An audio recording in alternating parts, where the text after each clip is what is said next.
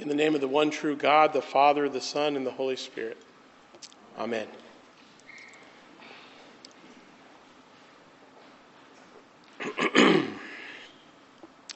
In 1991, a children's book called The Lovables in the Kingdom of Self-Esteem was published.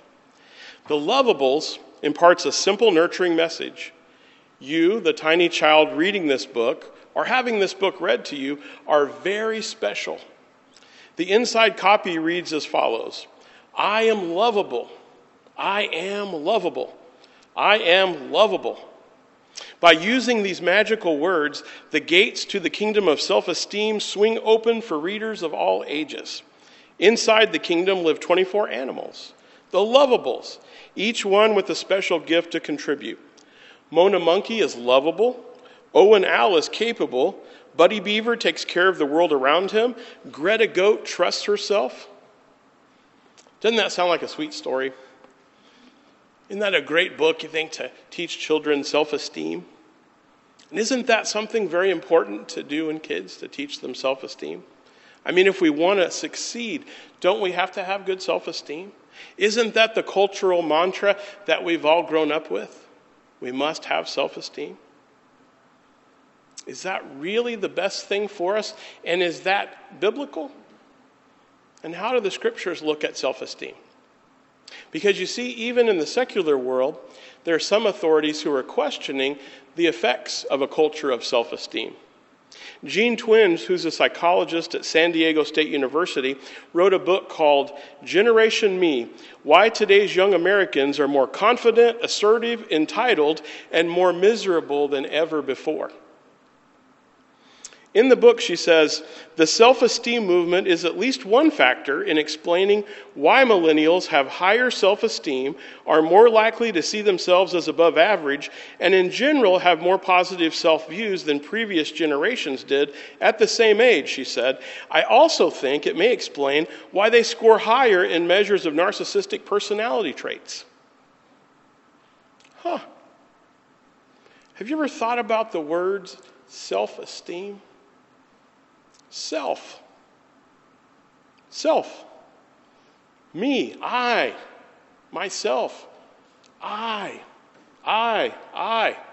Kind of reminds me of a time in scriptures where there was an angel named Lucifer who kept saying I,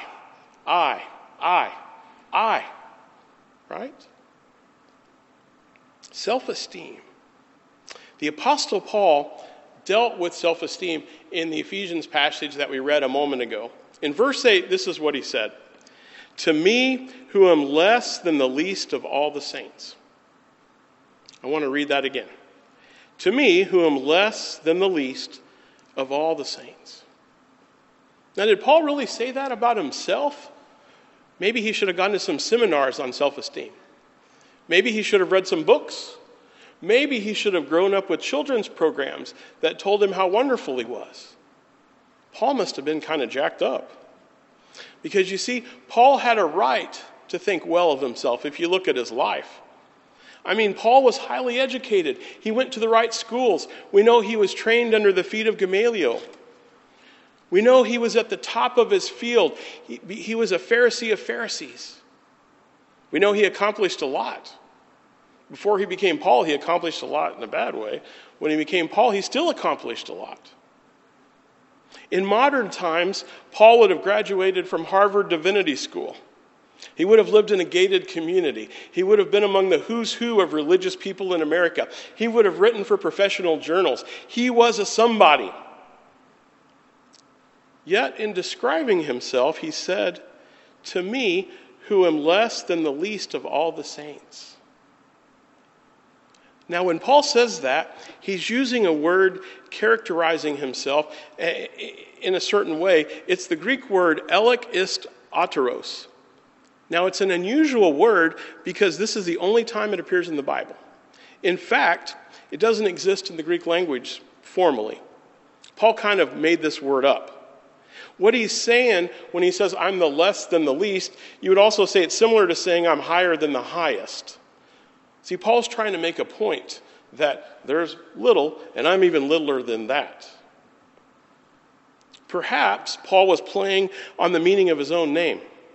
See, his Roman surname Paulus is Latin for little or small, and tradition says that he was even a short guy. He was a little man.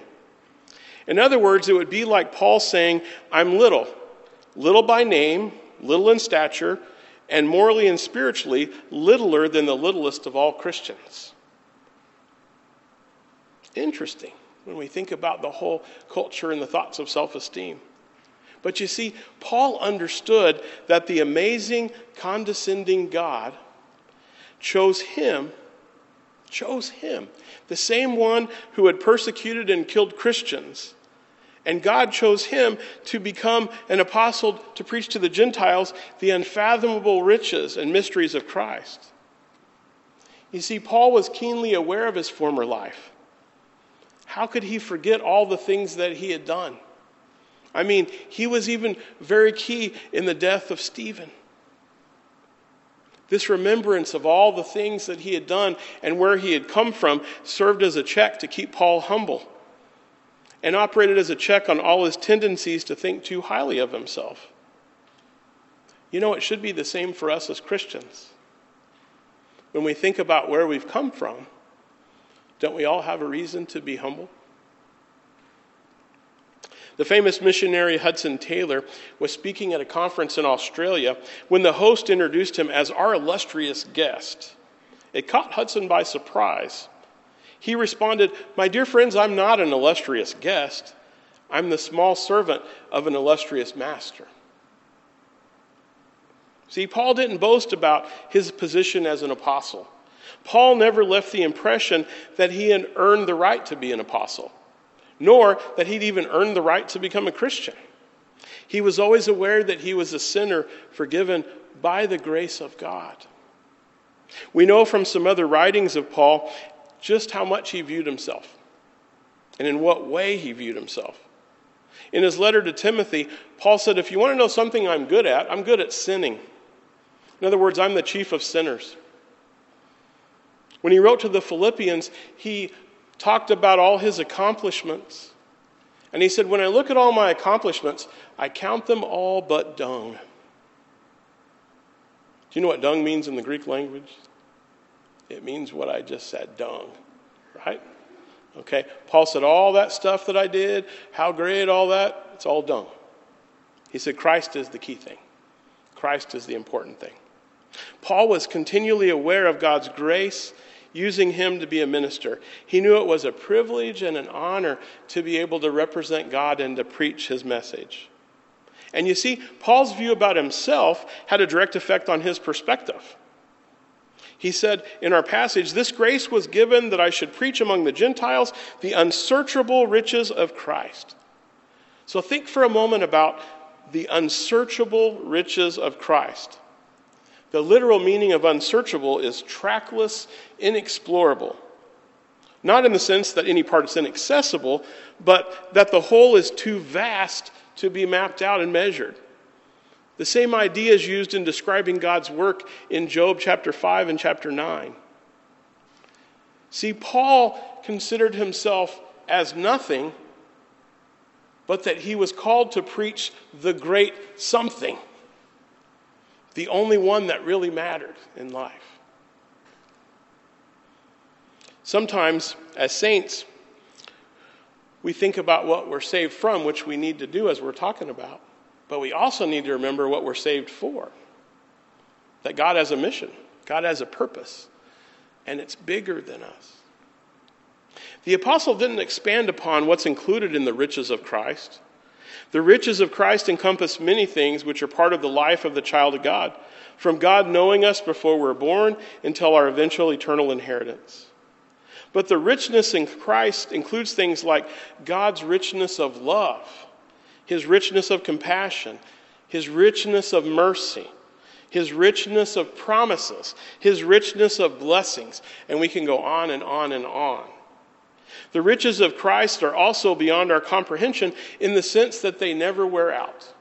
In other words, God's wonderfulness, awesomeness, is an endless supply. His supply house is always open. In verse 9, he says, "And to make all people see what is the fellowship of the mystery, which from the beginning of the ages has been hidden in God, who created all things through Christ Jesus." Now, what is the fellowship of this mystery? It can be explained a few verses earlier. It's about reconciling Jews and Gentiles together. In other words, God is the great uniter. In other words, it doesn't matter what socioeconomic group, what culture, what race you come from. If you're a Christian, in Christ you're a new creation, and we're one family together. That's the application for today. In verse 10, "To the intent that now the manifold wisdom of God might be made known by the church to the principalities and powers in the heavenly places." Let's think about the idea of the manifold wisdom of God. The word manifold is the word polypoikilos in Greek. It means diverse or multifaceted. It's from a word that means many colors and many sides. In the Greek language, it was used to describe a piece of cloth with many patterns or shapes.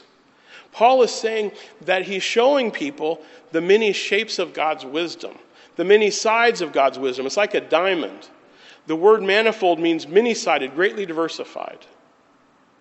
And he says, might now be made known through the church to the rulers and the authorities in the heavenly places. Do you know, if we could take just a moment and we could see into the spiritual dimension all around us, we'd be amazed. Because see, we're just in the natural dimension. And there's a whole spiritual dimension all around us happening. We're just part of it, you see. And so Paul's talking about the spiritual dimension is watching. Right? The angels are watching. Paul proclaimed the message of God without shame, without fear. And he told people in verse 12, we have boldness and access with confidence through faith in him, through Christ Jesus. Then he shifts a little bit, and he says something very important to us also. Paul says, therefore I ask that you do not lose heart at my tribulations for you, which is your glory. See, at the same time that Paul is contradicting the modern self-esteem movement, he's also contradicting the modern prosperity gospel heresy. You see, the modern prosperity gospel heresy says that if God really loves you and if he's blessing you, you're going to get a lot of stuff. You're going to have nice homes and nice cars. That's how God shows his blessings. But you see, for Paul in his life, to preach the gospel meant getting more problems. In other words, he lost everything. Paul got stripes. He got imprisonments. His honors were dishonors. His glory was in his suffering. His rewards were in his losses. Paul was reminding the believers to not despair or be discouraged. Tribulations are grounds for glory and not gloom. You see, Paul was then a prisoner in Rome. And instead of just sitting in a fit of depression, he began writing letters and talking to those around him. In other words, he expected to accomplish something all the time to make a difference in the world. Do you know that sometimes the sick, the afflicted, and the imprisoned in our modern culture feel useless? But it's not true. They're not useless. The long imprisonment of John Bunyan, for example, allowed him to write the famous book Pilgrim's Progress, which has connected countless many to God. The attitudes of trust, thankfulness, and patience during a time of physical suffering may do more to show honor to God than one could do in a life of health. In other words, it's a testimony to others. It shows in practice how much God means in our lives and how he walks through difficulties with us. It shows the sustaining power of the gospel. Paul says we need to be strengthened with might through his Spirit in the inner man. And he says he wants us to be able to comprehend with all the saints what's the width and length and depth and height, and to know the love of Christ which passes knowledge. And then he says that you might be filled with all the fullness of God. Now, how could I be filled with all the fullness of God? Because the heavens can't contain the fullness of God. But he says, be filled with the fullness of God.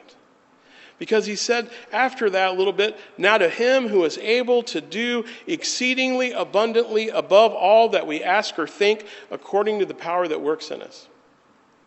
So as I was writing this sermon, I wrote down a question for myself that I'm going to pose to you today also.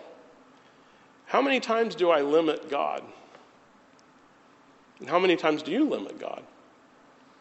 He's a big God. Finally, I've done a lot of children's sermons through the years, and when you're trying to share a concept with little kids, you have to share a concept at their level. And so one of the things I've shared with little kids many, many times is I said, we believe in a big God and a little bitty devil. And so you can get this going with kids. We believe in a big God and a little bitty devil. Now you see, the reason I shared that is because what Paul believed in was the big God and a little bitty Paul. That was his attitude. And so what does this mean for us as God's people? We need to glory in humility. And that's countercultural. In other words, it's good to be humble. And we have to have God help us do that, you see. God wants us to bring about, thy kingdom come, thy will be done on earth as it is in heaven. He wants, as we go out into our spheres of influence, to bring the kingdom on earth by being submissive to the King and touching others with the kingdom wherever we go. This is the ultimate purpose of the church.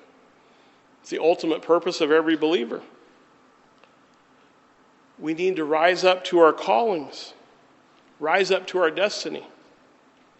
We need to glory in Him and not think so much about us. One of my old mentors used to say, if you major on your rights, you get rebellion. But if you major on your responsibilities, you get revival. Jesus said, go and make disciples of all nations, baptizing them in the name of the Father and of the Son and of the Holy Spirit, and teaching them to obey all that I've commanded you, and surely I'm with you always to the very end of the age. This is a mandate given to the church, to every Christian sitting in this room today. And so my final thing is, let's do that. Amen? Okay.